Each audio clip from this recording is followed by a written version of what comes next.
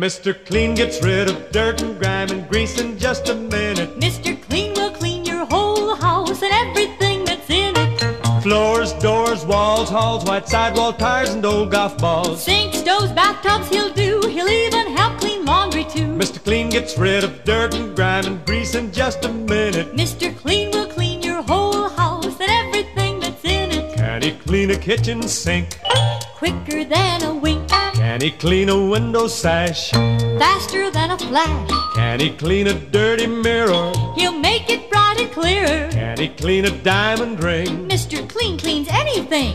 Mr. Clean gets rid of dirt and grime and grease in just a minute. Mr. Clean will clean your whole house and everything that's in it. Mr. Clean, Mr. Clean, Mr. Clean.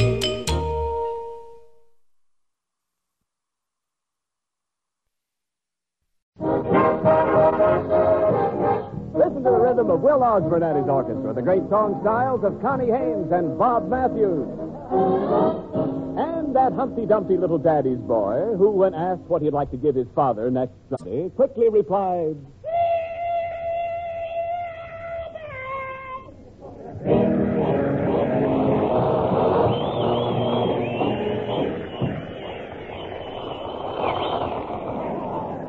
Costello, you got... Come on, lady.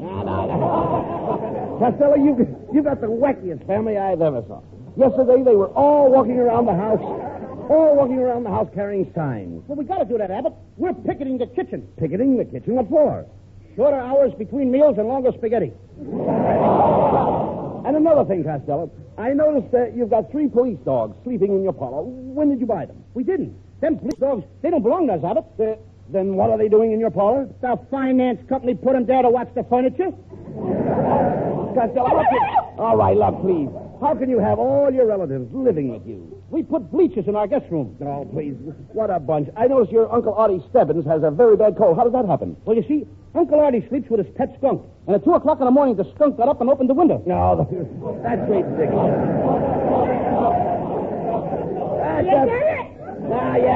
Yes, I get it. That's ridiculous. Tell me, Costello. Will you listen to me, please?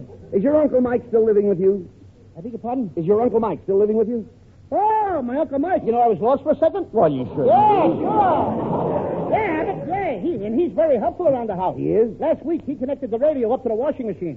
What good is that? Now, every time my mother washes Pop's red flannels, Frank Sinatra sings, Super Sod, lots of more Super Sod. Yeah. All right. Will you please? What's the matter with you? Super Sod? Yeah, you said that. We get a case of Super Sod. All right, we'll get it, but that's not the point. Your father should ask him to move. Oh, he will when he finds out that Uncle Mike hung the shower curtains in the living room. He hung the shower curtains in the living room? What happened? What happened? Well, my Aunt May went to take a bath. She slipped off her bathrobe, grabbed the soap, pulled back the shower curtains, and stepped right out on the front porch. And she sang, Super Sod! Look, Costello, what became of your cousin, Tilly? Doesn't she live at your house anymore? Oh, no, we had to get rid of Tilly, Abbott. She was ruining our front hall. Tilly was ruining your front hall? Yeah, she's so bow-legged, she scraped all the paper off the walls. Tell me, Costello, how did your cousin Tilly get so bow-legged? That was caused by the trip she took coming from Patterson to Hollywood. Oh, no. How could Tilly's trip from New Jersey to California make her bow-legged? She hitchhiked the ride on an oil truck. Costello, why did your family ever come to California in the first place? Well, my Uncle Mike came out here to sell his invention. He invented magnetized cheese for catching rats. Magnetized cheese for catching rats? Yes.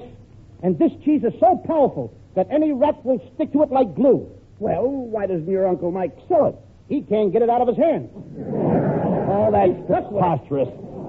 All your Uncle Mike does around here is go to the racetrack. I saw him out there Saturday. He had to go to the racetrack, Abbott, to work on his new experiment. He's crossing a horse with a fish. Now, wait a minute, Costello. That's impossible. Nobody can cross a horse with a fish. Well, I heard him tell my Aunt May that he put a fin on a horse's nose. Right, look. Costello, you're an imbecile. Why do you continually insist on showing your ignorance? What's the good of having ignorance if you can't show it? You are even dumber than your Uncle Mike. Why did your Aunt May ever marry him? She married Uncle Mike because she reminded her of her first 7 husbands. Your Aunt May had 7 husbands, and they were all like your Uncle Mike? What a gamble she took with love. Yeah, she finally hit the jerk pot. The judge. Costello, I sympathize with your father, living with that bunch of parasites. What did you say? I said your relatives are parasites. That's a lie. They are not parasites. They're Americans just like you and me. Oh, Costello, why don't you do something to make your father happy? Look, why don't you go out and get a job? Oh, I couldn't do that, Abbott, because I promised my mother I would never hurt anybody's feelings. Your getting a job couldn't hurt anybody's feelings. It could hurt mine. Besides, I tried to get a job in the Air Force as a bombardier, but they turned me down. I don't believe that. Okay, I'll read you this letter they sent me. Here it says, right here. Dear Lou Costello, we cannot use you in the Air Force as a bombardier. The general listened to your program last Thursday night, and he said Costello may be all right on the radio, but how do we know he can lay those eggs from 10,000 feet? Ah, get him out of here. Get him out.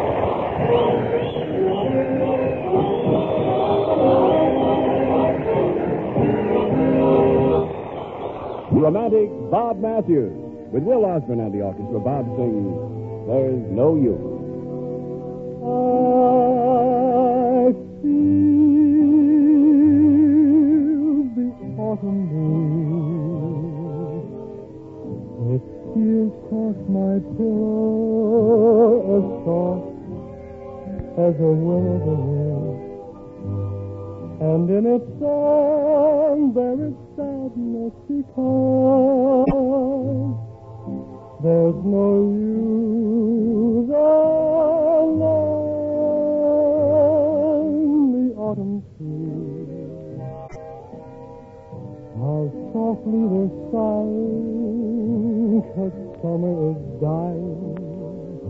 They know that in my heart there's no gladness because there's no use apart that we walk in and the garden we talking. How lonesome they seem in the fall. Stormy clouds hover while falling leaves cover our favorite nook in the wall. In spring we'll meet again. We'll kiss and recapture that summertime rapture. And from that day, nevermore will I say, there's no use. From that day, I won't say, there's no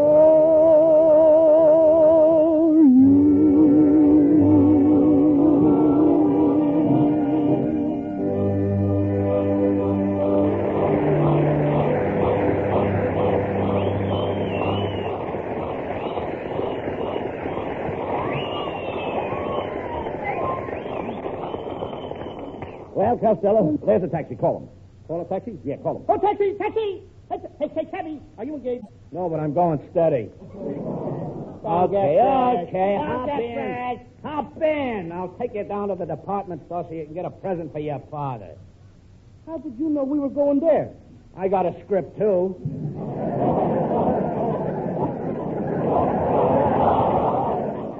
If your father wasn't my landlord, I'd fire you off this show tonight, brother. Oh, yeah? Yeah. And if I wasn't bigger than you, I'd punch you right in the nose. It so happens that I am bigger than you. That's a better reason. Oh, come on, Costello. Let's go before the store closes.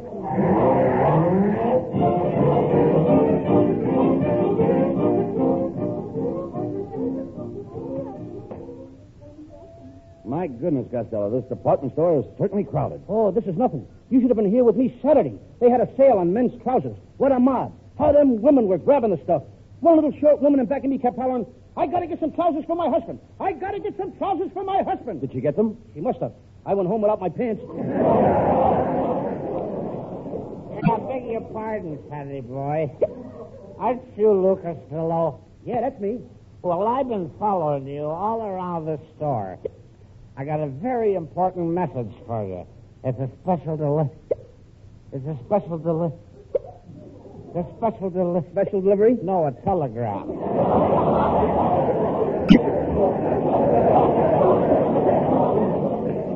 And it's 50 cents collect. Okay, here's the 50 cents. Thanks. I'll sing it to you. Happy Father's Day to you. Happy Father's Day to you.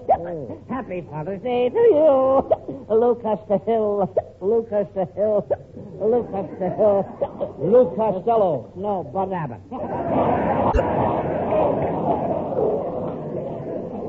Look, will you, who sent that telegram? I did. You did. Well, in the first place, this isn't Father's Day. And in the second place, you don't even know me. That's right. But can you think of a better way to make a half a buck? Oh, so long, you chubby little rascal.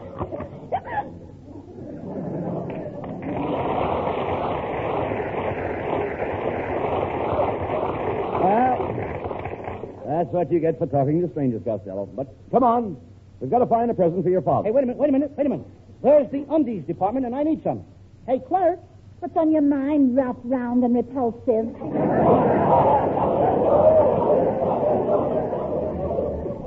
I'd like to see some underwear that would fit me. Who wouldn't? They got funnier lines than me! For your information, Tubby, this is the ladies' lingerie department, and I am a Model C. A Model C? You look more like a Model T.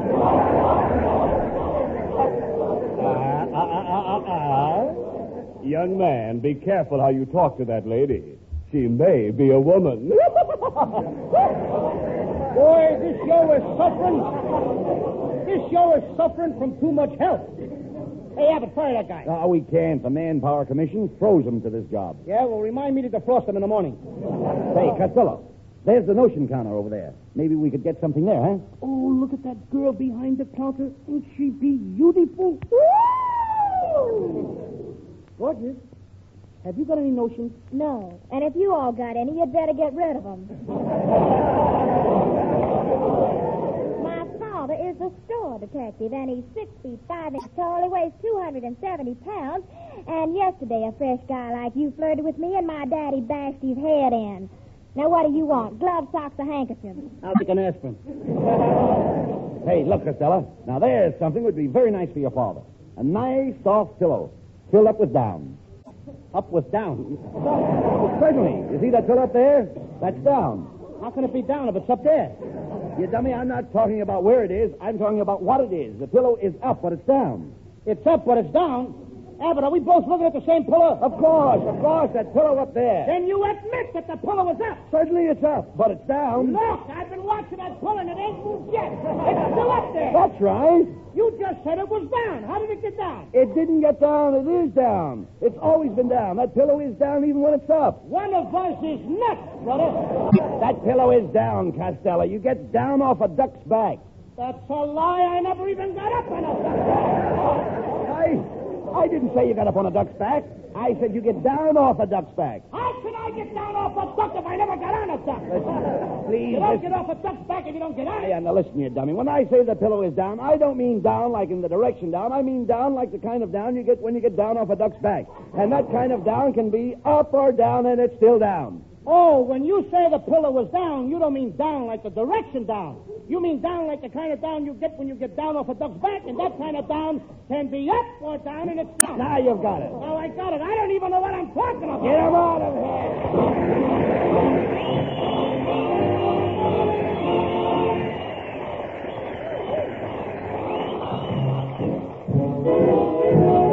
Well, fellas, hold on now. Here's lovely Connie Haynes with a kiss.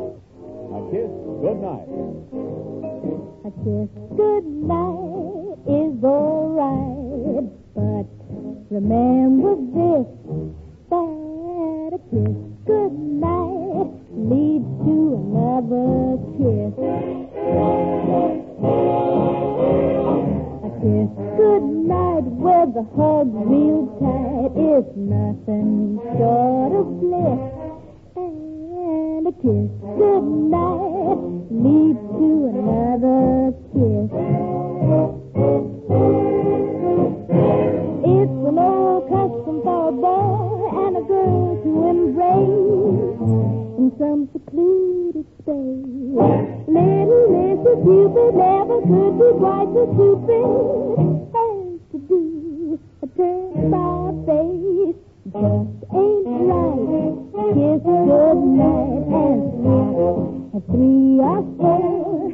'Cause a kiss goodnight leads to a dozen or more.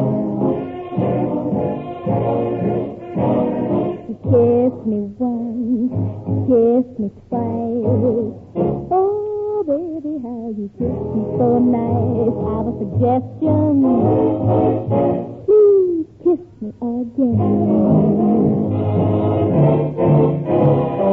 It's the old custom for a boy and a girl to embrace in some secluded space. Little Mr. Cupid never could be quite so stupid as to do a turn-about face. Just ain't right. Kiss goodnight and stop at 3 or 4. 'Cause a kiss goodnight leads to another.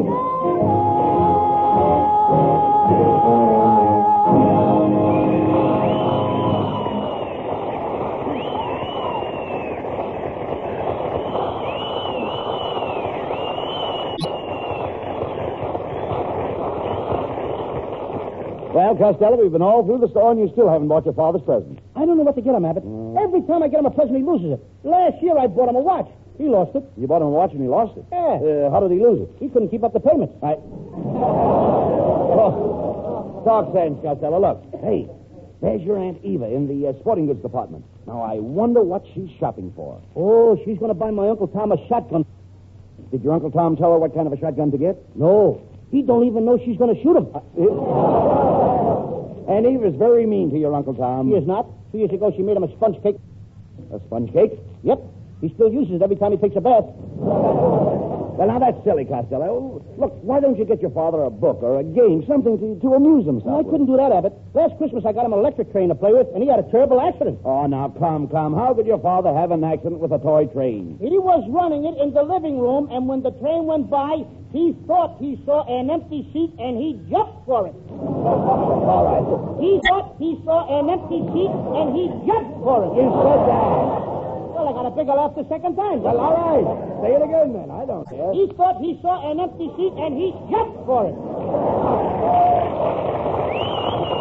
All right, look. You know seats are tough to get. Yeah, all right, look. Wait a minute.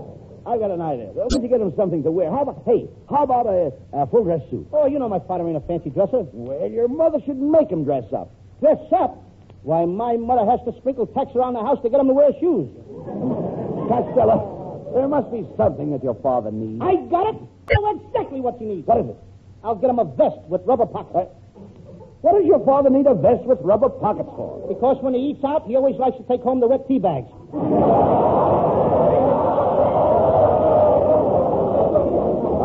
All right. Sausage joke, huh? Anything to get it settled. Go ahead. Buy him the vest.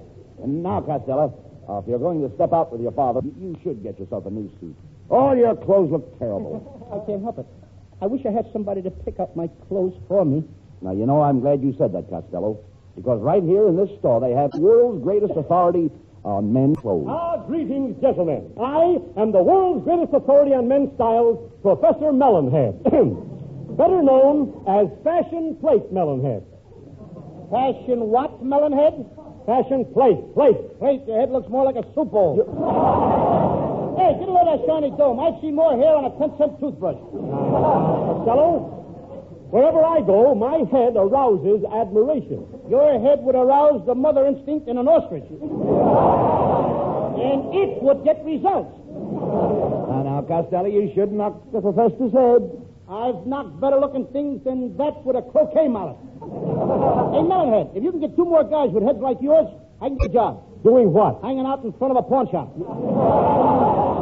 With a skull like yours, I'll bet you don't get any girls. No, for your information, Costello, I get more girls than I can shake a stick at. Yeah, but who wants to go around shaking sticks at girls? Oh, come, Costello. We're wasting time. Professor Melonhead, do you think you could make a well-dressed man out of Costello? Abbott, I could make 2 well-dressed men out of him and have enough left over to make an overstuffed midget. Now, Costello, The trouble with you, Mr. Lou Costello, is that you're out of shape. Look at you. Instead of your shoulders being square, your stomach is square. Well, I can't help it, Melonhead. That's because I eat Wheaties. Whoa. Wheaties? Eating Wheaties makes your stomach square? I eat the boxes, too. Now, Costello, look. To correct the slope in your shoulders, I will have to pad them up. What are you going to pad them up with? Down. Up with down? Down is up, yes. Get out the back of the grip! Now, wait a minute. No, wait a minute. Who's on first? Who's on first? All right, never mind that, please. What's on second? No one said anything of the kind. Shut up, Costello. The professor is only trying to help you. Of course, Mr. Abbott. You know I'm lost again? All right. Thank you. Thank you. Go right ahead, Professor. Thank you.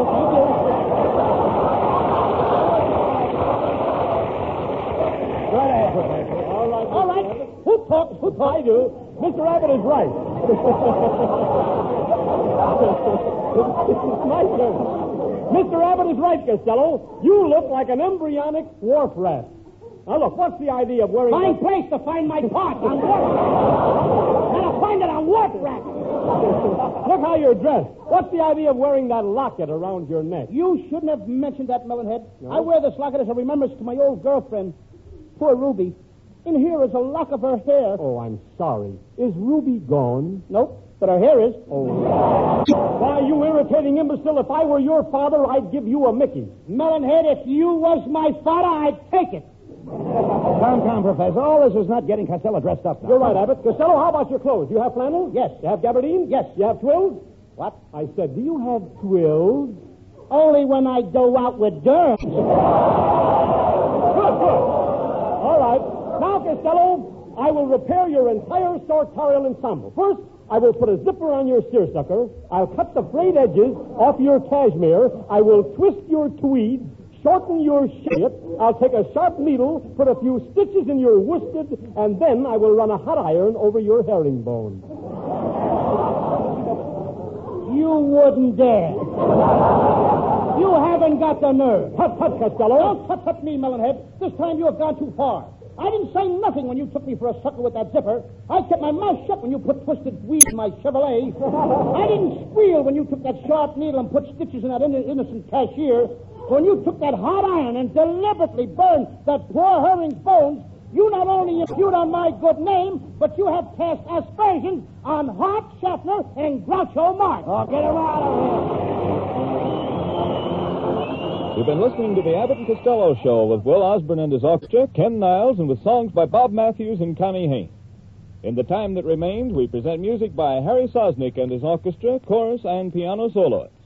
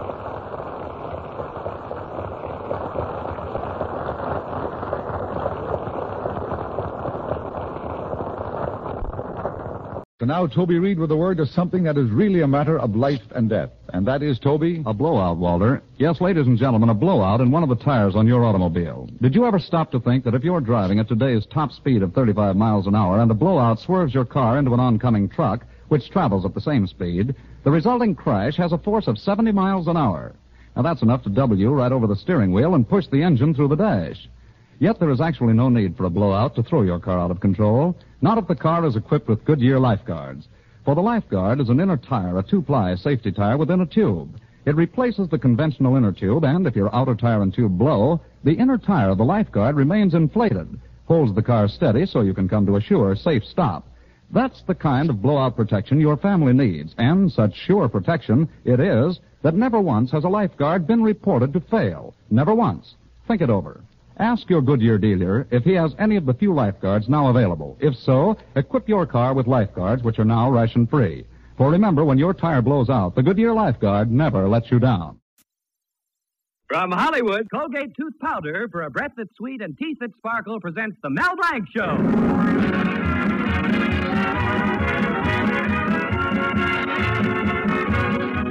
Colgate Tooth Powder for a breath that's sweet and teeth that sparkle brings you the Mel Blanc Show with Mary Jane Croft, Earl Ross, Dee Benaderet, Leora Thatcher, Zookie, and Victor Miller and his orchestra. You've heard Mel Blanc as the happy postman. Hello, Mrs. Burns. Here's your mail. Well, goodbye, Mrs. Burns. Remember, keep smiling. You've heard him as the famous train caller. Train leaving on track 5 for Anaheim, Azusa, and Cucamonga. You've heard him as the lovable character Zookie. Well, in the fix-it shop, I'm the president. I'm the vice president. I'm the treasurer.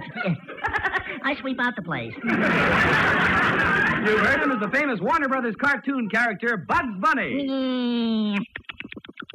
What's up, guys? Now hear him as the star in his own show.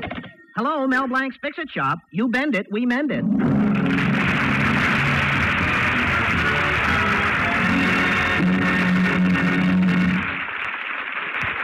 Say, folks, does your vacuum cleaner Vic when it should vac? Does your clock tock when it should tick?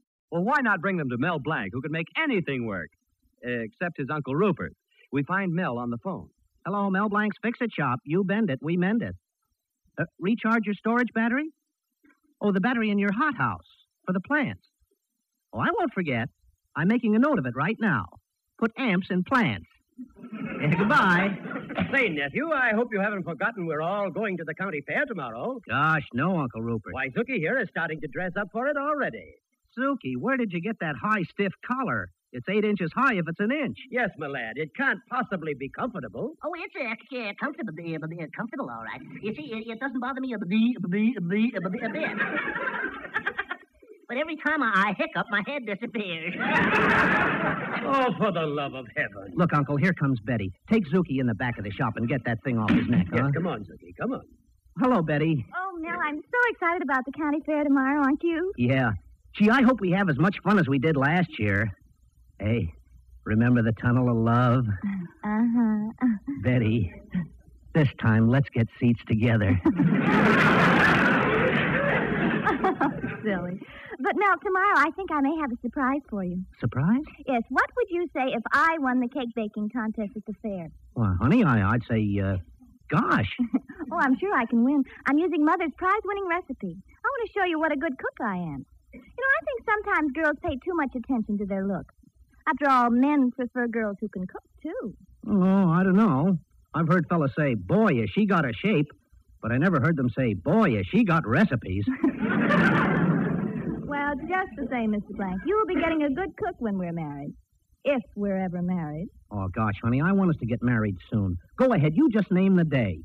Nell, we have named the day 4 times already. Huh? Oh, yeah. Now if we could only decide on the year. Oh, honestly, darling, you should become more serious about your business. Now remember, be businesslike. All right. Hello, Mel Blanc's Fix-It Shop. You bend it, we mend it. Who? Oh, the Y. Oh, it's the Y, honey. Hello? Yeah? Do I know how to get to the Y? Sure. I was there last week with a friend, and we had a swim and a rub-down together. Wait. Look. Hey, please, I only meant... What's the matter, darling? It's the YWCA. Yeah, I'll be right over. Thank you. Goodbye. What a businessman. What they want? Oh, they want me to fix an oven. I'll go over and land all their fix-it business. Just for you. That's the way I like to hear you talk. I'll go down there and really sell myself. They won't be able to say no to me about anything. Remember, darling, it's the YWCA. Huh? Oh, well, almost anything.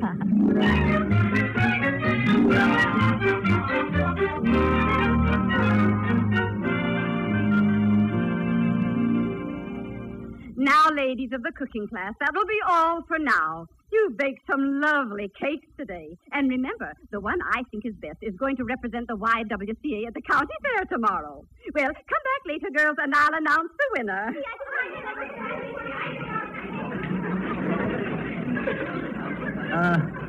I beg your pardon, ma'am. Goodness, a man! Thank you. I'm Mel Blanc. What can I do for you, young man? I'm Stanhope, the cooking teacher. Oh, how do you do, Mrs. Stanhope? Miss Stanhope. Oh, I'm sorry. You're sorry. Well, if you'll show me the oven, I'll get right to work. I told the secretary I'd start right in. This is odd. Very odd. Oh, I do a lot of odd jobs. I must take this up with the membership committee. Well, there's your stove right there. Thanks. And you'll find all the ingredients for baking a cake. Me? Bake a cake? Please, you were late to start with, so get to your pots and pans. But... Young man, the secretary sent you here, didn't she? Yeah, but... Well, very well, then start baking. I'll be back later to see how it turns out. Extremely odd. Unheard of. Hey, just a minute. Gosh, what does she want me to do? Bake a cake to prove I can fix an oven? What a silly way to run a place. Boy, am I glad I joined the YMCA. What do I know about cooking? Well, here goes. For you, Betty.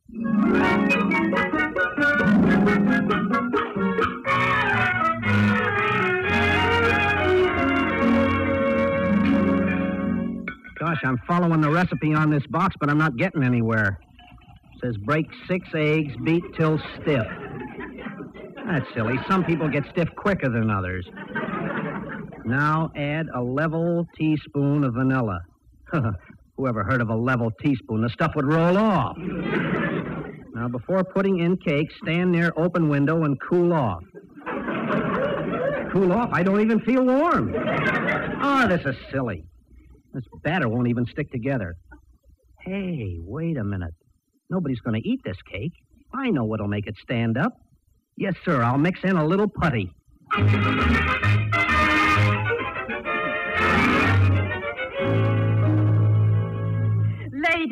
Ladies, come here to Mr. Blank's stove. This marble cake is a work of art. Why, it looks just as though it was marbled out of clay. However did you do it? Oh, I just stuck a few things together. Now do I get the job? You certainly do. Swell. Even though it's a bitter blow to all of us girls, a man is going to represent the YWCA at the county fair. You and your beautiful cake. Oh, thanks. Betty will be... What?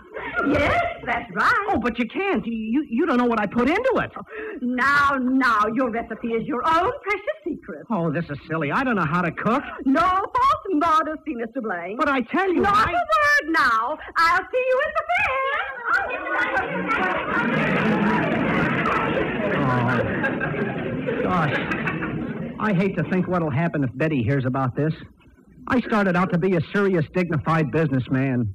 And now I'm a male prudence penny. A penny that feels just like 2 cents.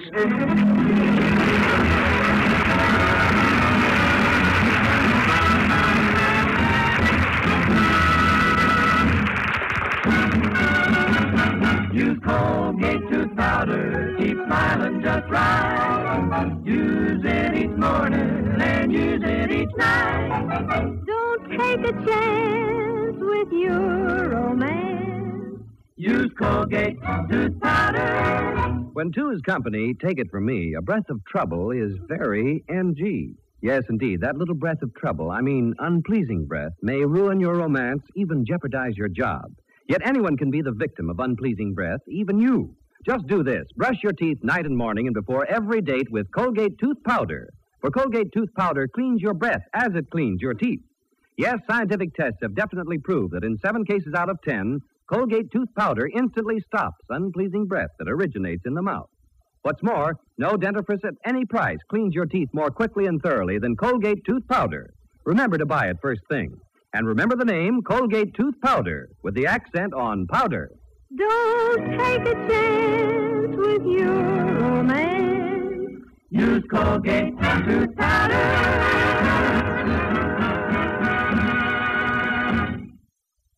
Well, when it comes to getting into trouble, Mel takes the cake. In this case, the beautiful cake he made with the aid of a little putty.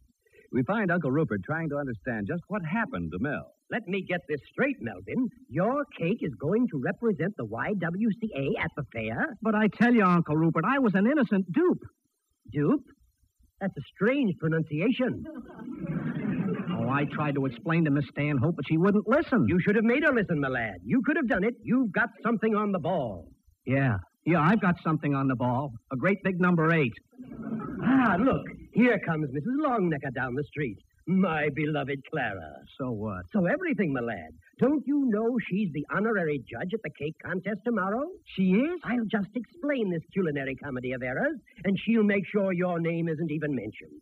You know, I can mold Clara like putty in my hand. What's the matter? What's the matter? Putty, don't ever mention that word. Ah, Clara, my dear, it's good to see you. You're as radiant as... Rupert, you're getting fat. I think I carry my weight rather well, my dear. You don't carry it, you drag it. How are you feeling today, Mrs. Longnecker? Oh, I'm so weary, Melvin. I spent the whole day trying to find a suitable safe deposit box for my money. And would you believe it, in this whole town, there was only one that would do. Well, that's good. But I can't use it. Why not? There's a family living in it now.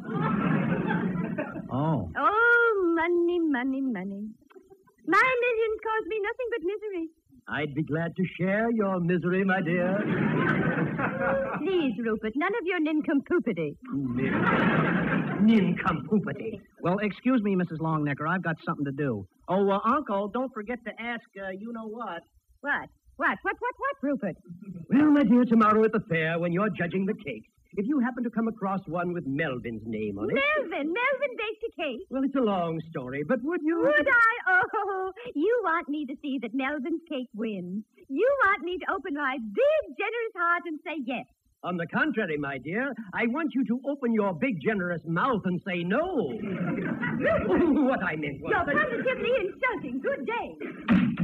Hey, how'd you make out, Uncle Rupert? Is she going to do anything about my cake? I'm afraid not, nephew. Oh, but you Well, for all you know, Betty might be glad to know that you're a good cook. Oh, I'm a good cook, all right. A wonderful cook. I'm the only one in the world who can bake a cake and cook his own goose at the same time.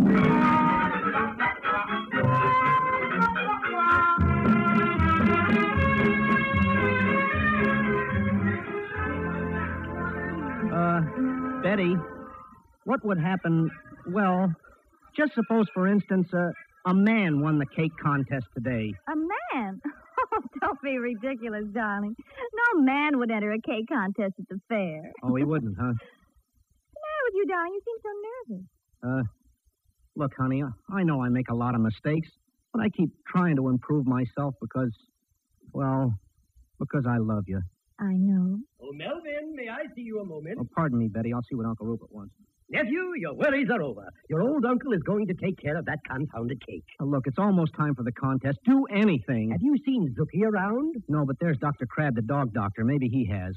I'll see you later. Dr. Crab, that dried-up dog doctor. Oh, well. Oh, Christopher, have you seen Zookie? Zookie?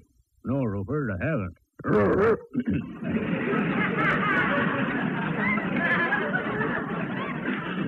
What's the matter with you? Nothing's the matter with me. Just got a catch in my throat. Could I have a pan of water?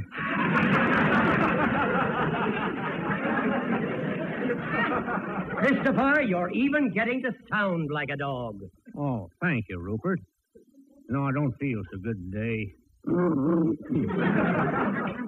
Would you see if my nose is cold? Oh, you're okay. Surprising that you managed to tear yourself away from those dogs. Yeah, I love my dogs. Man's best friend. You know, sometimes it takes me hours just to give them dinner. What do? Feed them one by one? Yep. To each his bone. Well, sometimes... Look, Christopher, I'm in a hurry. I've got to find Zookie. You know they're judging the livestock here today. My cow could have been the best cow in the show, but there was a blot on her record. Your cow had a blot on her record? Yeah. Those milk people once fired her for being discontented.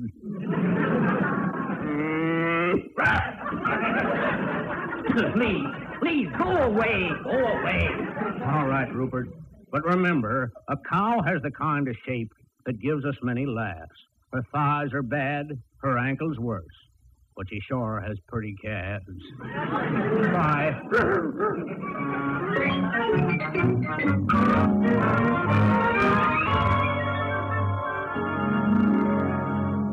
Zookie, I thought I'd never find you. Yeah, I'm sure glad you did.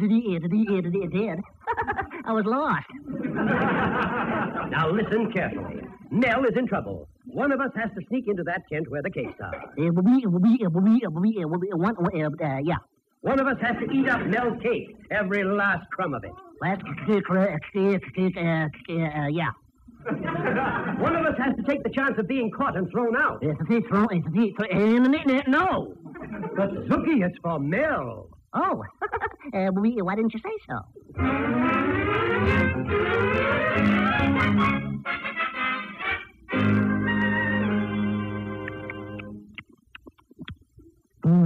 There's some marble cake. They're very tasty. I think I just swallowed one of the marbles. This just hits the spot. I wish it didn't hit so hard. Zookie! Huh? Oh, and Mrs.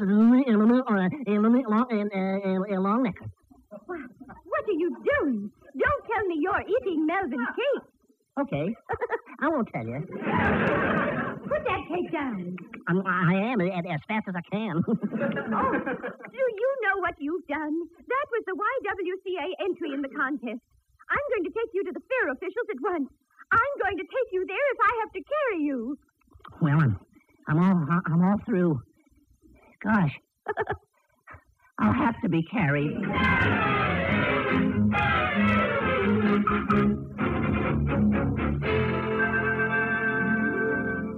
It'll just be a minute now, dear, before Mrs. Longnecker announces the winner. Yeah. Oh, darling, I've got a hunch I'm going to win. Mel, aren't you glad I'm a good cook? After we're married, you'll be well fed. Yeah. My dad used to say, just get married, son, and you'll soon get fed up. What? Oh, well, I didn't mean... Oh, there's Mrs. Longnecker now. Ladies and gentlemen, there were 2 cakes tied for first place in the contest. One made by Betty Colby. Darling, my cake. The other representing the YWCA. Oh, no. Unfortunately, the YWCA cake was destroyed completely. Hooray! Mr. Blank, please. But just because that cake was destroyed, it made up my mind. A young man passing by could not resist it. He ate every last crumb of it. Yes, that's what this boy Zookie did. Zookie? Oh. Obviously, a lovable American boy is a better judge of cake than I am. And so, I award the Domestic Science Cup to Mel Blanc. Mel!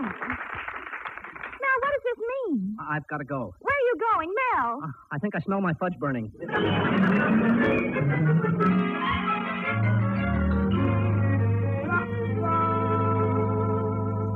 Blank, come out from under that counter. Oh, I was just looking for Zookie. Well, you won't find him there. Oh, but you don't understand. I'm worried about him. Anything might have happened to him, Betty. Why don't you worry about what happened to me?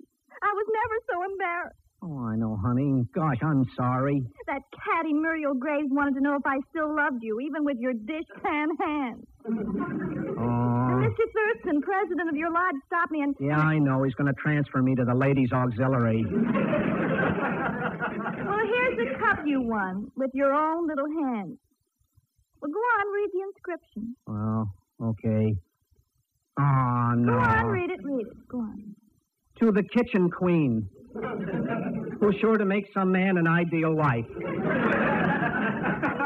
I have to be engaged to Miss Kitchen Queen of 1946. Oh, gee. And you were going down to the YWCA to get their business.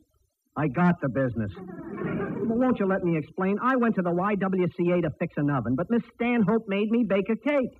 The only reason my cake looked like anything at all is because I put putty in it to make it stand up. Oh, now, Putty. Oh, darling. Well, it's no laughing matter. Zuki ate it. For all I know, the poor kid may be in the hospital right now. Oh, no wonder you were so worried about Zuki. Hey, did somebody call me? Oh, Zuki, are you all right? Hey, maybe we ought to call a doctor, huh? Oh, yeah, Zuki, how do you feel? Oh, I feel fine. I feel great. I was singing all the way home. Singing? Yeah, it's the cement mixer, putty putty.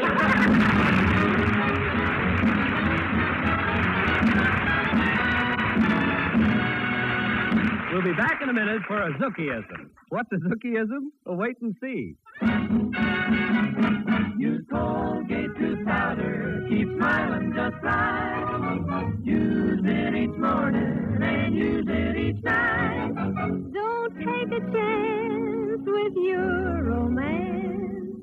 Use Colgate tooth powder. Young man, have you wondered why opportunity stays away from your door? Perhaps a little breath of trouble, unpleasing breath, has caught up with you. It's best to be on your guard. So do this. Brush your teeth night and morning and before every date with Colgate tooth powder.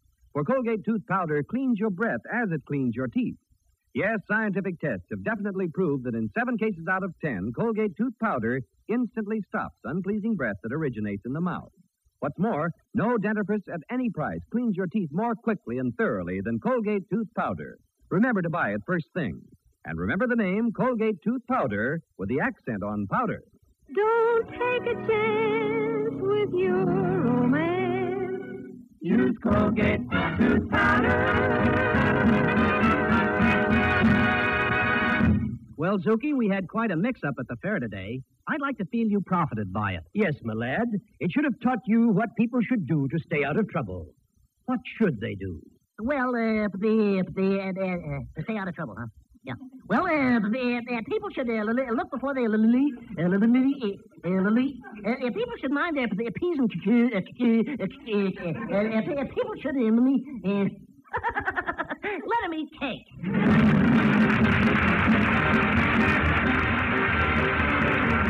This is Bud Easton reminding you that Colgate tooth powder for a breath that's sweet and teeth that sparkle brings you the Mel Blanc Show every Tuesday at the same time. Be sure to join us again next Tuesday night for more fun with Mel and the people you'll meet in Mel Blanc Fix-It Shop.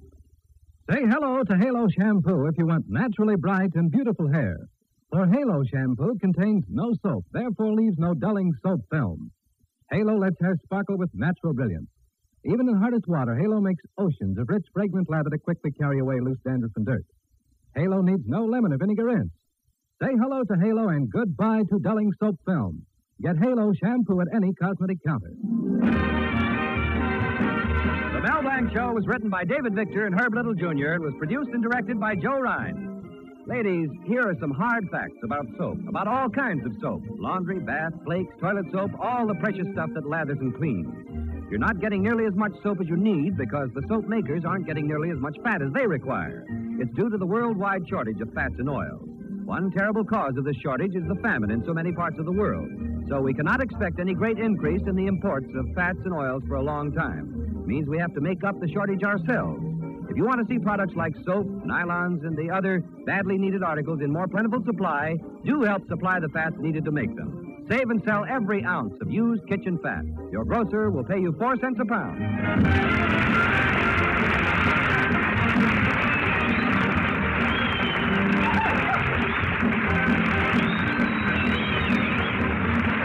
This is CBS, the Columbia Broadcasting System.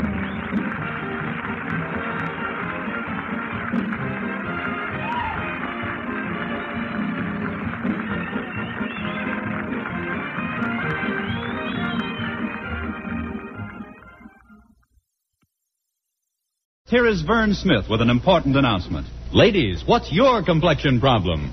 My skin's so dingy. Mine's oily. My skin's dull, coarse-looking. For a lovelier complexion, you must stop improper cleansing. Instead, use Palmolive soap the way doctors advised. Leading skin specialists have now proved the Palmolive plan, using nothing but Palmolive soap, can bring fresher, brighter complexions. Yes, regardless of age, type of skin, or previous beauty care. Now, here's what these doctors advise. Wash your face with Palmolive soap. Massaging for 1 minute with Palmolive's soft, lovely lather.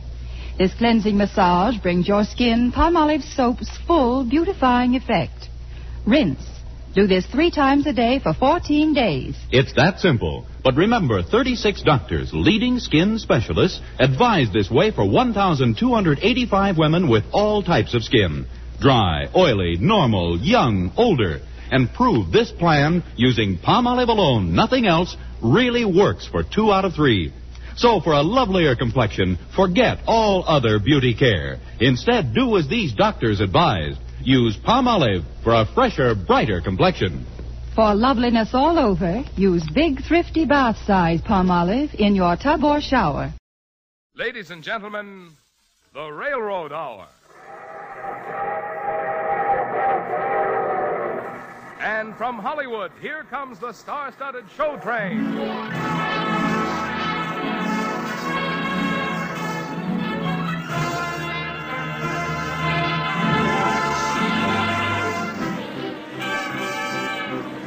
Tonight, your railroads, through the Association of American Railroads, present the sparkling musical comedy hit, Anything Goes. In our star-studded cast, you will hear the host of our series, Gordon MacRae, 2 famous guest stars, Margaret Whiting and Victor Moore, and a great cast of Hollywood featured players. The entire production set to the music of Carmen Dragon's orchestra and brought to you by the American Railroads. The same railroads that bring you most of the food you eat, the clothes you wear, the fuel you burn, and the things you use in your daily life. And now, here is Gordon MacRae.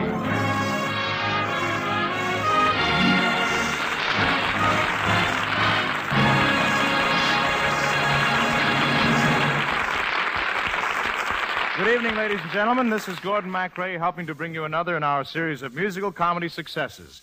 Tonight, the Railroad Hour show train presents Anything Goes by Guy Bolton and P.G. Wodehouse, with lyrics and music by Cole Porter, and starring Margaret Whiting as Reno Sweeney, Victor Moore in his original role of Moonface McGee, yours truly as Billy Crocker, and a great supporting cast including Betty Lou Gerson, Ralph Sedan, Bill Demling, and Herb Vigran.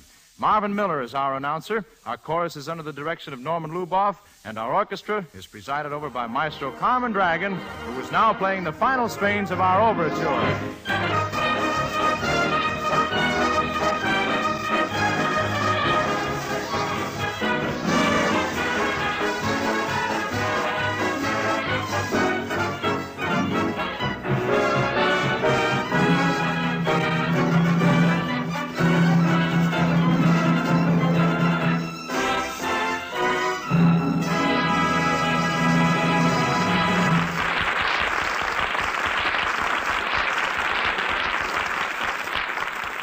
And now here's Gordon MacRae again, this time in the character of Billy Crocker. So from now on, anything goes.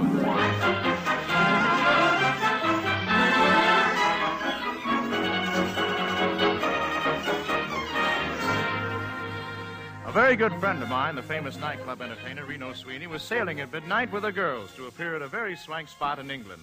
So I hurried down to the dock to see her off. And when I got there, the passengers were screaming aboard, the band was playing, and I began elbowing my way through the crowd looking for Reno. All at once I saw her and her girls going up the gangplank, so I dashed up after them and yelled, "Reno! Reno!" Look who came down to say bon voyage. Oh, Billy. Billy, darling, I didn't think you'd remember.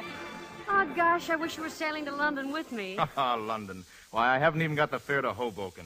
E.J. Kipney's my ex-boss again, Reno. Well, what have you done this time? Well, remember the night I stood you up, Reno? Well, if this is that ridiculous story about being stuck in an elevator for 6 hours, I don't want to hear about it. Ah, but I was stuck, Reno. There was a girl in that elevator. 3 eyes, maybe? Oh, now, Reno, you know what I mean. I took one look at her, and I knew this was it. For 6 hours, all I did was lean on that stop button and look. I found out her name was Hope Smith. That took you 6 hours? Why, you used to get a phone number in 6 seconds. Ah, but this was different. And, Reno, for 4 days I've been all over Manhattan trying to find her. Oh, she was an angel. Well, maybe I saw her. What color are her wings? Huh, Reno, you sound a little sore.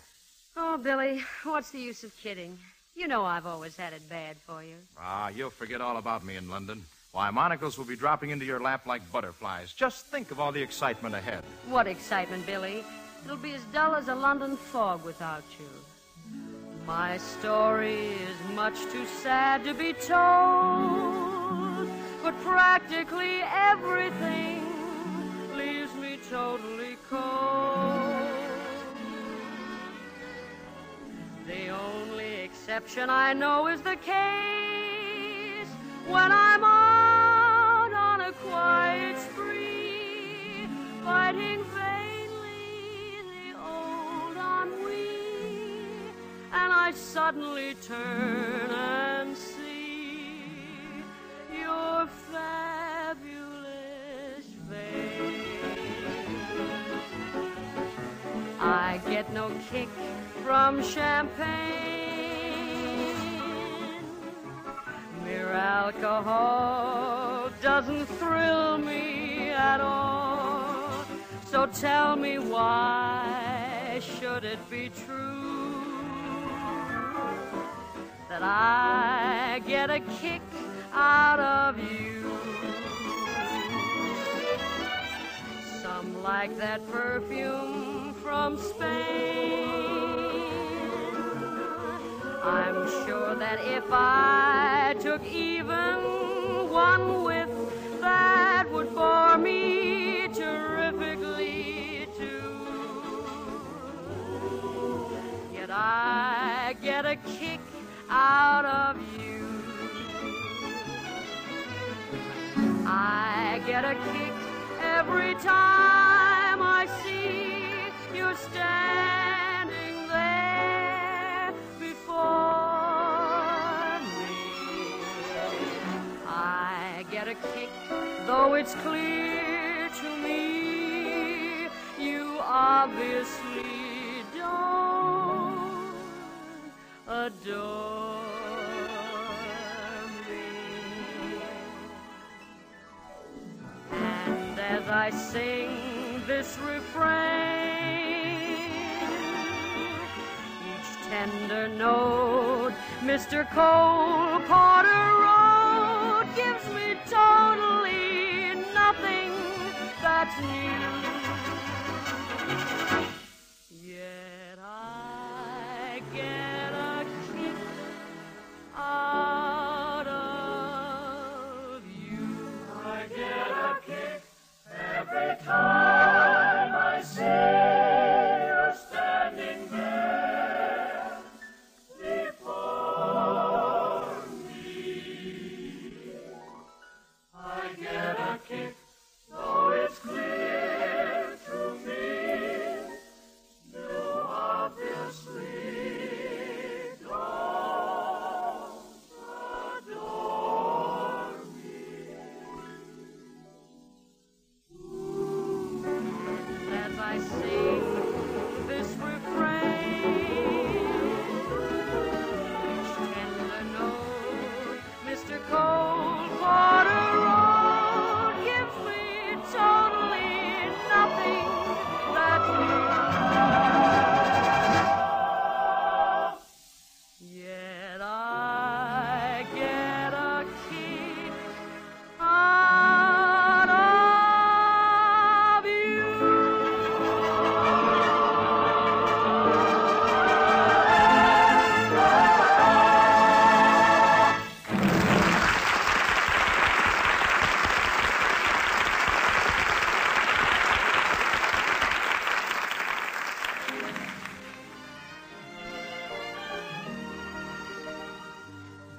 Well, how can you tell a girl who's that way about you that you're in love with someone else?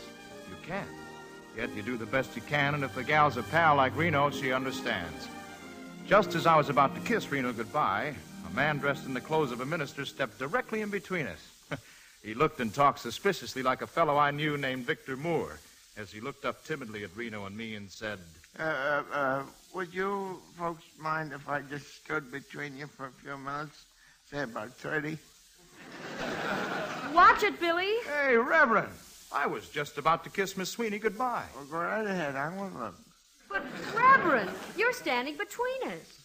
Well, I don't like drafts. I'm supposed to meet a pal by the gangplank here. He's coming aboard with 50 grand. 50,000. You mean $50,000? Yeah, for missionary work in Africa.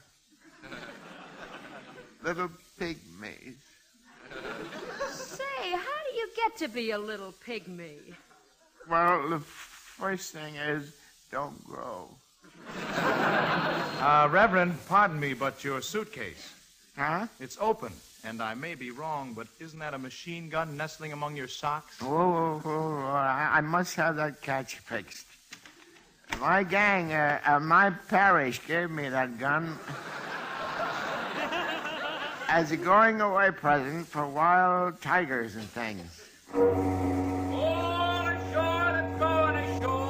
Reverend, you better look for that pal of yours with the 50 grand. Yeah, I suppose so, but it was certainly nice and cozy here between you. Oh, feel free to drop in any time, Reverend. Yeah, and you do the same in my cabin. It's B1.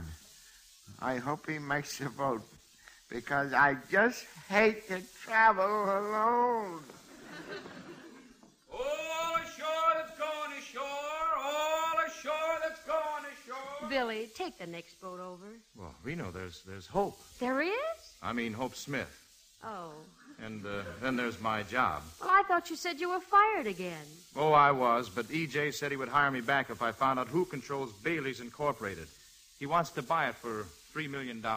You've got a hunt for a guy you want to pay $3 million to? Why? Well, it's sort of high finance. Somebody holds the stock that controls the holding company that controls the holding company that controls the holding company that controls Bailey's Incorporated. I'm sorry I asked. I never got past that first holding company, and neither will you. Oh, yes, I will, Reno. Well, okay, Billy. You better kiss me goodbye. Reno, look, going in that door. Oh, Billy, what's the matter? It was Hope, the girl in the elevator, the girl I'm looking for. Last call, all ashore, last call. Billy, you've got to get off the boat. I can't lose her now that I've found her. Oh, Billy, you're out of your mind. You haven't got a ticket or a passport or clothes or anything. And what about your job? Oh, to heck with the job, to heck with everything. I'm sailing. Well, that won't go with your boss. Boss or no boss, when you're in love, anything goes. In olden days, a glimpse of stocking was looked on as something shocking. Now heaven knows anything goes. Good authors, too, who once knew better words, now only use four-letter words, writing prose. Anything goes. The world has gone mad today, and good's bad today, and black's white today, and day's night today, when those skies today that women prize today are just silly gigolos. So though I'm not a great romancer, I know that you're bound to answer when I propose. Why, anything goes. Anything goes? Why, sure. You know, Reno, way back in the days of Mom and Pop. Well, I know what you're going to say. That anything went from soup to bebop.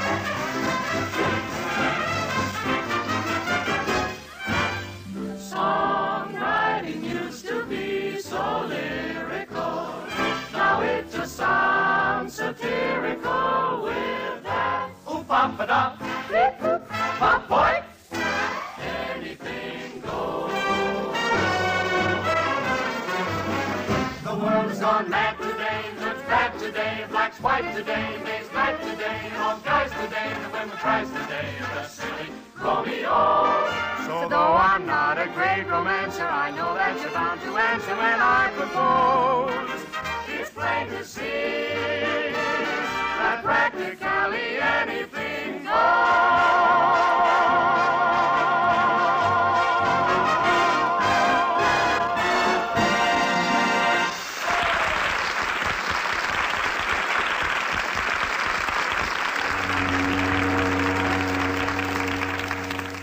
Well, the boat has sailed, and there I was en route to England, standing alone on deck at 2 a.m. without ticket, without passport. Over an hour before, I had sent a note to Hope asking her to meet me up on deck right away. And just as I was about to give up hope, I heard the patter of tiny feet. Billy. Oh, Billy, I just got your note. Hope. Oh, at last I found you. Ever since that night in the elevator, I searched for you. I must have phoned over 1 million Smiths. I got nickel happy. But, Billy, I didn't give you my telephone number for a reason. Reason? What reason? Our souls touch between the 6th and 7th floors of the Ritz Plaza Hotel. Oh, but there are reasons, very good ones. I'm sailing with my mother and Sir Evelyn Oakley, my fiancé. You're what? We're going to be married in England, Billy. Oh, now, darling, you can stop all this nonsense about a fiancé and marriage right now. It's not nonsense. Family, business, money. You can't know how important my marrying Evelyn is. Well, you forgot about it one night in an elevator. And you're going to forget it again because tonight we've got a moon, a very beautiful moon. This is so silly and hopeless. Why, I don't even know the first thing about you. Oh, yes, you do. The first thing about me is that I love you. Why, you've been with me every night since the first night I saw you.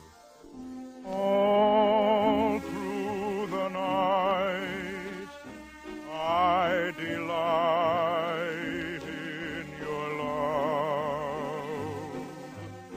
All through the night, you're so close to me. All through the night, from a height far above, you and your love bring me ecstasy.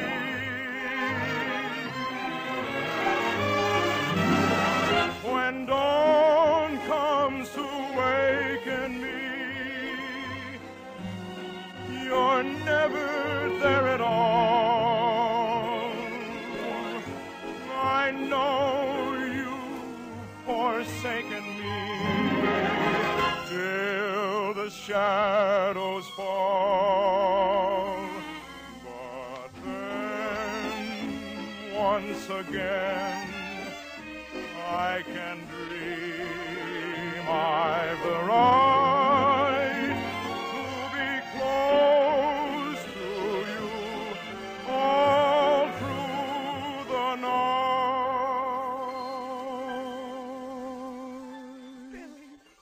Billy, darling. Oh, kiss me, sweetheart. It's even better than I dreamed. But a dream is all that can ever be between us, Billy. Now, I must go. With that moon shining down on us like that? Oh, Hope, you can't. Well, if I stop to think twice. Well, don't think twice. Think once. Then I'll stay. Oh, darling. And then once again will I know I was right, staying so close to you.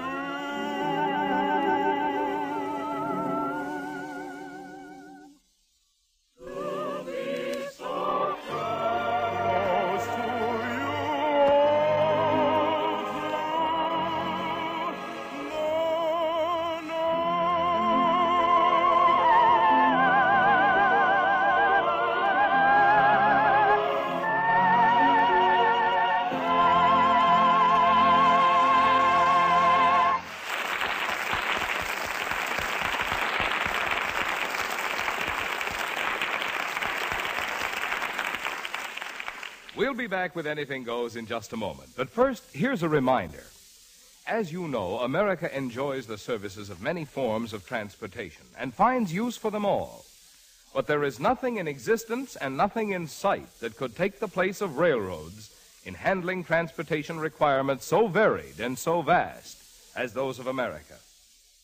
That may be one reason why General Brehon Somervell, who during the recent war was in charge of the whole tremendous business of supplying the United States Army, called the railroads the backbone of our transportation system, and declared that, quote, they must be maintained and developed primarily against the day when we should again have to call upon them to implement the defense of these United States. End of quotation. What General Somervell said about the railroads in the emergency of war is just as true in time of peace. For America's basic transportation runs on rail.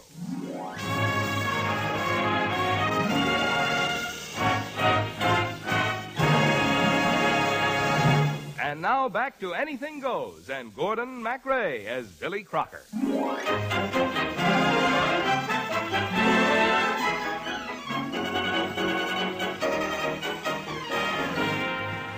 All through the night, with Hope by my side, I didn't worry at all. But in the cold, gray light of dawn, I remember that I had no money, no clothes, no ticket, and no passport. I also remember the Reverend Moon, so I dashed below and burst into the Reverend's stateroom. All right, now, don't shoot. I'll come quietly. Why, what's the matter, Reverend? Oh, it's you. I was expecting someone else. Well, you said I could use your cabin if your pal didn't show up, and, Oh, I'm awfully glad to see you. He didn't show up, and I've been very, very lonesome. Well, I don't know how long I'll be here, Reverend. I haven't a ticket or anything. Oh, I can fix that up for you. Here's my pal's ticket, and here's his passport. That's big of you, Reverend. Well, I am big in a small way. What's the matter? Anything wrong with the passport? Well, Reverend, I don't mind posing as James Hill, but this picture. Oh, yeah. Well, we can give you that scar with a knife. I can broaden out your nose if you just let me jump on it once or twice. Now, listen, if anybody's going to jump on my nose, I'll do it myself, Reverend. Well, I have a little confession to make to you. I'm not a reverend. Well, don't worry. Maybe you'll be promoted next year. Now, let's see. The first thing I have to have is something to wear besides this tuxedo. Now, you don't understand. This may be a shock to you, but I'm Moonface McGee. Your face is fine with me, Reverend. Where could I get a suit? Just a minute. I'm a crook. I'm public enemy number 13. Of course, it's just a temporary rating. That Washington crowd has got it in for me. I should at least be number 9. Or 10 or 11, maybe. Reverend, please, I've got a lot on my mind. Are you listening to me, or I'll blow your head off. Huh? What? Hey, Reverend, don't point that machine gun at me. I guess you'll believe I'm Moonface McGee now. This is my old friend, Put. Well, put it down. You're my pal. I wouldn't give you away, Reverend. Oh, just call me Doc. Okay, Doc. Now, don't be afraid. I got Put right here in my hand. Come in. Say, what's going... Wow! Lay that machine gun down, Reverend. Reno.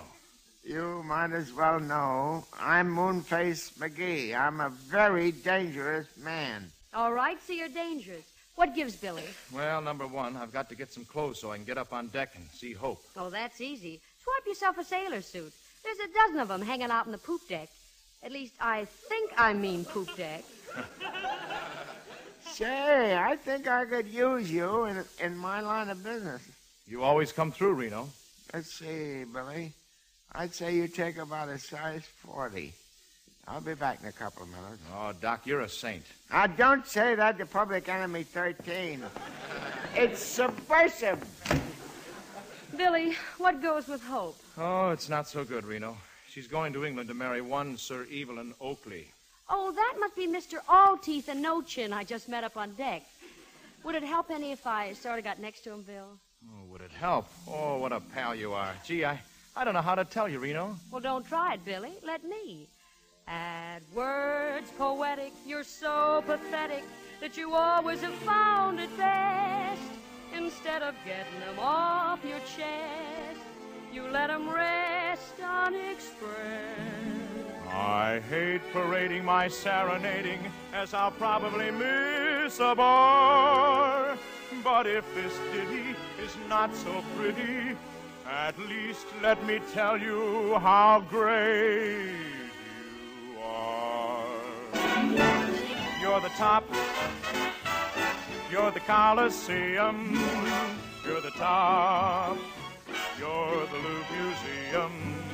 You're a melody from a symphony by Strauss. You're an Ascot bonnet, a Shakespeare sonnet, you're Blanding's house.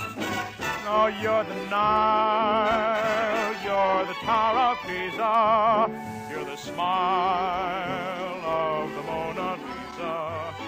I'm a a worthless check, a total wreck, a flop. But if, baby, I'm the bottom, you're the top. You're the top. You're expensive candy. You're the top. You're Napoleon brandy. You're the purple light of a summer night in Spain.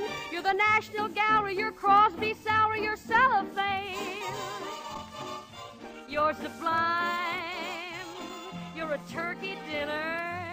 You're the time of the Derby winner. I'm a toy balloon that is fated soon to pop. But if, baby, I'm the bottom, you're the top. You're the top. You're a walnut salad. You're the top. You're a Merlin ballad. I'm just in the way, as the French would say, to drop. Oh, I still feel I'm the bottom, you're the top.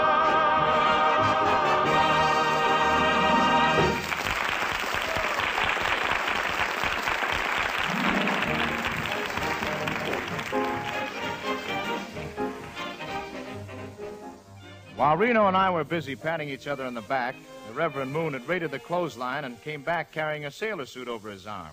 Billy, the only one I could get my hands on was size 48. But maybe it'll give you a sort of a full draped effect. Moonface, I could kiss you. Oh, right here in front of Miss Sweeney. Oh, Billy, you're going to look cute in a sailor suit. Try it on. Oh, I don't care how I look, just so I can talk to Hope. What's happening?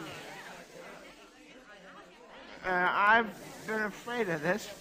We may have to shoot our way out of here. I got put already. Doc, put down that gun. All right, hands up, Snake Eyes. We've got you covered. Hello, Captain.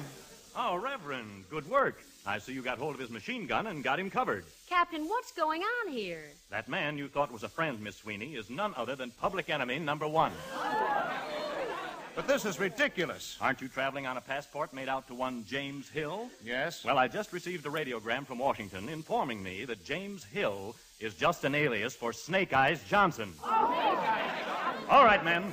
Take him to the brig. Now, just a minute, Captain. Yes, Reverend? There's good in every man, even Snake Eyes Johnson. What would putting him in the brig do but keep him from seeing hope? I mean, having hope. I mean, Keep working, Doc. I'm with you. Moonface, I love you. It'll be a sacrifice, Captain, but for the rest of the trip, I'd like you to hand over Snake Eyes to me. And maybe by the time we get to London, he'll be the kind of a man I am. Well, hallelujah! Well, this would be highly irregular. I feel like a better man already, Captain. Well, there you are. There's good in everybody, just like there's sin in everybody. Are you without sin, Captain? Well, now that you mention it. We've all got sin, but we can cast it out. I'm going to search your hearts, folks. You tell him, Reno. Do you hear that playing? Yes, I hear that playing. Do you know who's playing? No, who is that playing? Why, it's Gabriel playing. Gabriel playing. Gabriel saying. Gabriel saying. Will you be ready to go when I blow my horn? Blow, Gabriel, blow. Go on and blow, Gabriel, blow. I've been a sinner, I've been a scamp, but now I'm willing to trim my lamp. Blow, Gabriel, blow. I was low, Gabriel, low. That's mighty low, Gabriel, low. But now since I've seen the light, I'm good by day and I'm good by night. So blow, Gabriel, blow. Once I was headed below. Once she was headed below. But when I got to Satan's door, I heard you blowing on your horn once more. So I said, Satan, farewell. And now I'm all ready to fly. Yes, to fly higher and higher and higher. 'Cause I've gone through the brimstone and I've been through the fire. And I've purged my soul and my heart too. So climb up the mountaintop and start to flow, Gabriel. start to blow. Go on and blow, Gabriel. Go on and blow, Gabriel, blow. I want to join your happy band and play all day in the promised land. So blow, Gabriel, blow. Get up, you scamps. Get up, you sinners. You're all too full of expensive dinners. Stand up on your lazy feet and sing. Come on and blow, Gabriel, blow. Go on and blow, Gabriel, blow. I've been a sinner, I've been a scamp, but now I'm willing to dim my lamp. So blow, Gabriel, blow. And now we're all ready to fly. Yes, to fly higher and higher and higher. 'Cause I've gone through the brimstone, and I've been through the fire, and I've purged my soul and my heart too. So climb up the mountain top and start to blow, Gabriel, blow. Start to blow, go on and blow, Gabriel, blow. Now I just want to join your happy band, play all day in the promised land. So blow, Gabriel, blow, Gabriel, blow.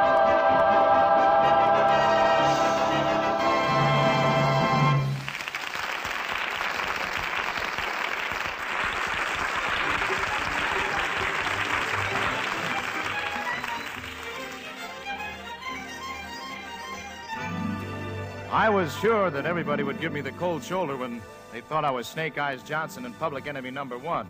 Instead, the girls flocked around me up on deck like bees around honey. Mrs. Johnson, may I have your autograph? Mrs. Johnson, you kiss me, please, honey. Take your place in line.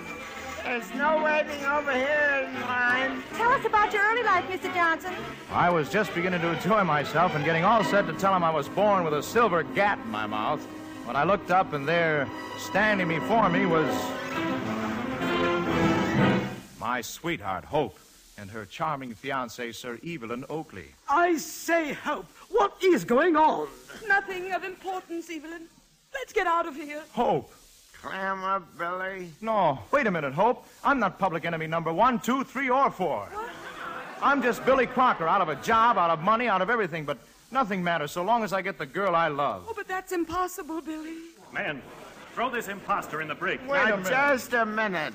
Yes, Reverend. If you want a real public enemy, Captain, I can help you out. You? Oh, yes. I'm not a reverend at all. I'm Moonface McGee. And who is that?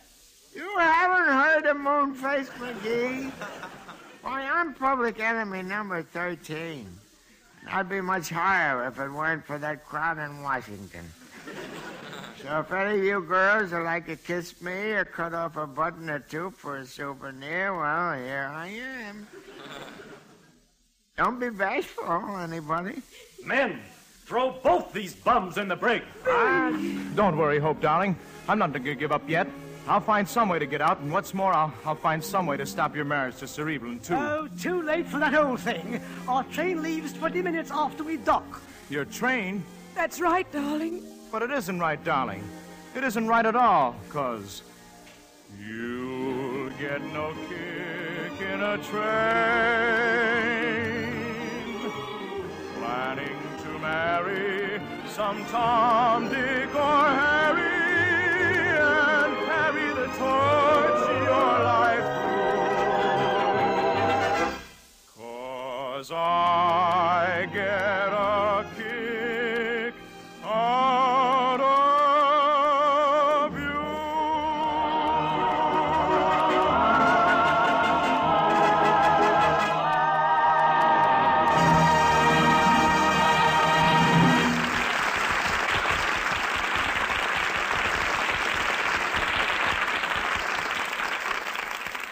As General Somerville said in the speech I quoted to you a few minutes ago, our railroads must be maintained and developed as an essential element of our national defense. And these same railroads are the main arteries of American commerce. Since the recent war, they have carried more passenger travel. They have moved more tons of freight, more miles. They have gotten more service out of each freight car than ever before in time of peace. In doing so, they have set new all-time records in the amount of transportation service turned out by the average freight train, all as part of America's unprecedented go-ahead drive toward maximum production and better living. As their part of this drive, the railroads are spending $1 billion a year on new cars and engines, new tracks and signals, new plant and equipment of every sort to provide better and better service for you. In getting these new things, railroads have met the same sort of shortages and difficulties which have kept you from getting all the new things you would like to have. But the new passenger cars which were ordered during and just after the war are coming into service. More and more each day, we are seeing luxurious new coaches and sleeping cars, new dining and lounge cars, new streamlined trains on the rails. And the all-important freight car fleet is growing. Since the war, nearly 200,000 new freight cars have been put in service, but still more are needed, and the railroads are making every effort to get them. They have ordered another 100,000 new cars, enough to keep all the car builders busy for a year to come. So, right now, with the year's peak movement of freight with us, the railroads are not only working to meet today's needs, but are planning and preparing to meet any greater emergency which might be ahead.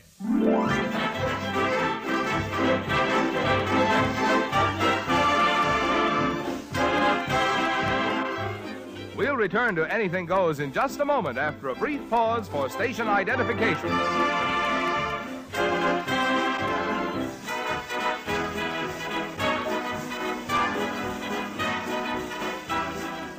And here again is Gordon MacRae in the character of Billy Crocker.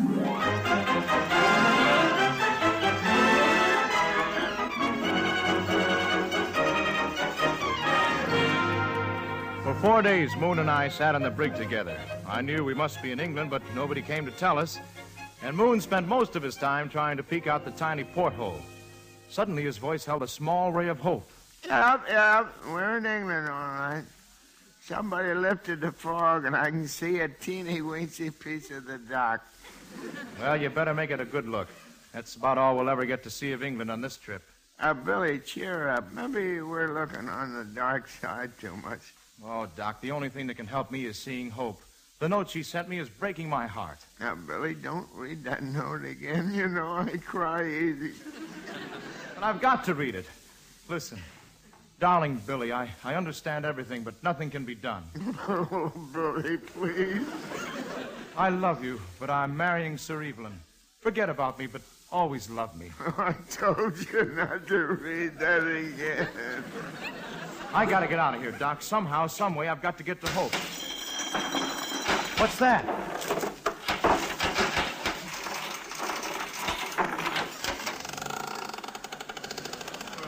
You're right this way, Miss Sweeney. Well, thank you, guard. Hello, boys. Here's the first cake I ever baked to cheer you up on your way back to New York. What do we want a cake for at a time like this? Yeah, what for? What flavor is it? Well, it's pistachio. Ah, that's one flavor I can't stand. Well, it's not exactly pistachio. It's more, caramel meringue orange. Take the cake. That looks terrible. What's that big lump in the center? Take the cake. We don't want that mouth-eating piece of pastry. Nah. Take the cake. Your time is up, Miss Sweeney, and I guess you ain't sorry, huh? Oh, they're just a little stir-crazy, that's all. Maybe it'll help if I sing them an old song. We don't want to hear any old songs. Well, you're going to hear this one. It goes, take the cake, there's a file right in it. Take the cake, you'll be out in a minute. Oh, you're quite a dame, and you'll win your fame on Earth as a gorgeous spy in the FBI. Oh, Leavenworth.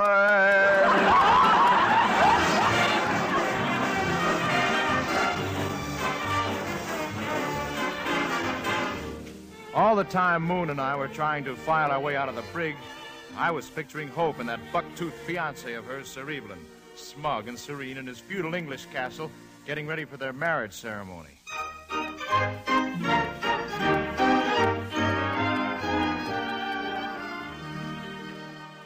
Oh, dear, dear. Well, Hope, old gal, now you've seen Oakley Manor, and in an hour you'll be the mistress of it. I know, Evelyn. Frankly, I couldn't be unhappier. Neither could I. You see, old dear, I met a gal on board ship named Reno. We spent a good deal of time in a lifeboat together. Oh, that's all right, Evelyn.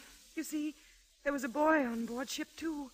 His name was Billy. Oh, fortunate we all didn't head for the same lifeboat. What? But yes, I guess... Oh! What's the matter? Oh, that face at the French door. Oh, it's just me. Come on, kids. It's all right. Oh, Billy. Hope, darling. And Reno. Evie, I've missed you and all those lovely teas. Oh. Isn't there anybody for me? I've got news for you, Evie. You're not marrying Hope. Oh, fine with me, old boy. But impossible, I'm afraid. My pater and Hope's mate are working on the deal right now. Deal? What kind of deal? Well, you see, my pater controls Grayson's Limited. And when I marry Hope, he also gets control of Bailey's Incorporated. Bailey's Incorporated? Hope, what have you got to do with Bailey's? Well, my father left me stock that controls the holding company, that controls the holding company, that controls the holding company, that controls Bailey's. You? Hope, darling, you're the one I've been looking for. Well, Billy, I know you love me, but Evelyn's father's paying $50,000 for that stock. $50,000. Look, do you know what I've got right here in my pocket? Right here I have a contract from Kitney, and I hope someday Crocker, offering $3 million for that stock. I say, isn't this jolly? Now you don't have to marry me, Hope. Oh, Reno. Is there something bothering you, Evie? Oh, dear. Would you consider becoming Lady Oakley? Would I? I'm just sorry my old man isn't here. He said I'd never be a lady, but I made it. Well, you know, we might spend the honeymoon in a lifeboat. What? This is all peachy, but I'm wondering if I could use the same hideout you're going to, Billy. I get awfully lonesome. Hideout? Well, you're in England without a passport, and by now I'm probably way up on the list of public enemies. I've been working awful hard. Well, I don't understand it. I cabled the State Department about you both this morning, but I haven't got an answer. Oh, dear. Possibly that's what this wireless for you is, Hope. I thought it might be congratulatory, and I didn't want to depress you. Here, I'll read it, Evelyn. Yep, here it is. Temporary passport granted William Crocker. Anything about me, Billy? Yeah, there's something about you, too, Doc. Pretty bad, huh? Well, go ahead and read it to me. It says, Moonface McGee, off public enemy lists entirely. Not wanted anywhere, absolutely harmless. Let me say that. I just don't understand this administration. Well, don't worry, Doc. Hope and I want you to be best man at our wedding. Oh, might as well make it a double wedding. What? Well, fine. I'll bring put and make it a double-barrel machine gun wedding. Oh, Hope, darling, we're going to be so happy. And then once again will I know I was right.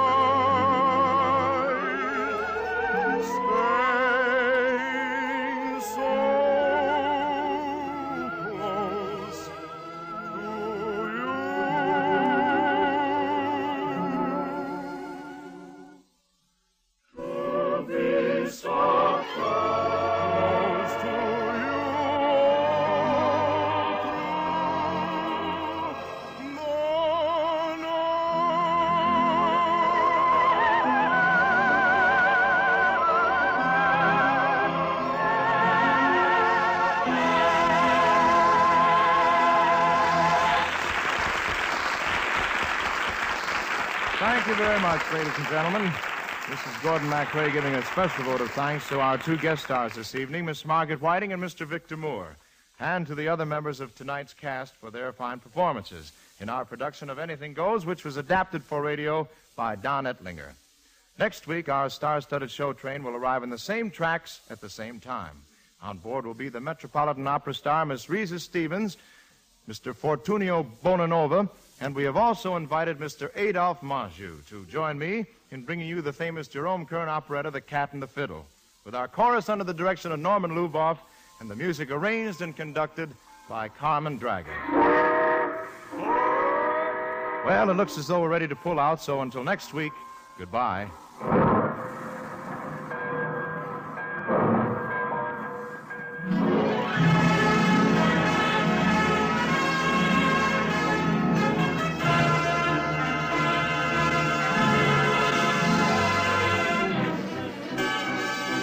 And friends, remember, during the coming week, as always, the American Railroads will provide for you the dependable low-cost transportation which is so essential to the American way of living.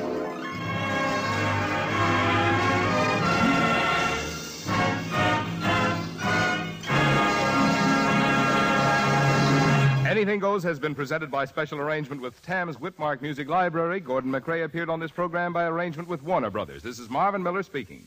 The Railroad Hour is brought to you each week at this time by the Association of American Railroads. This is ABC, the American Broadcasting Company.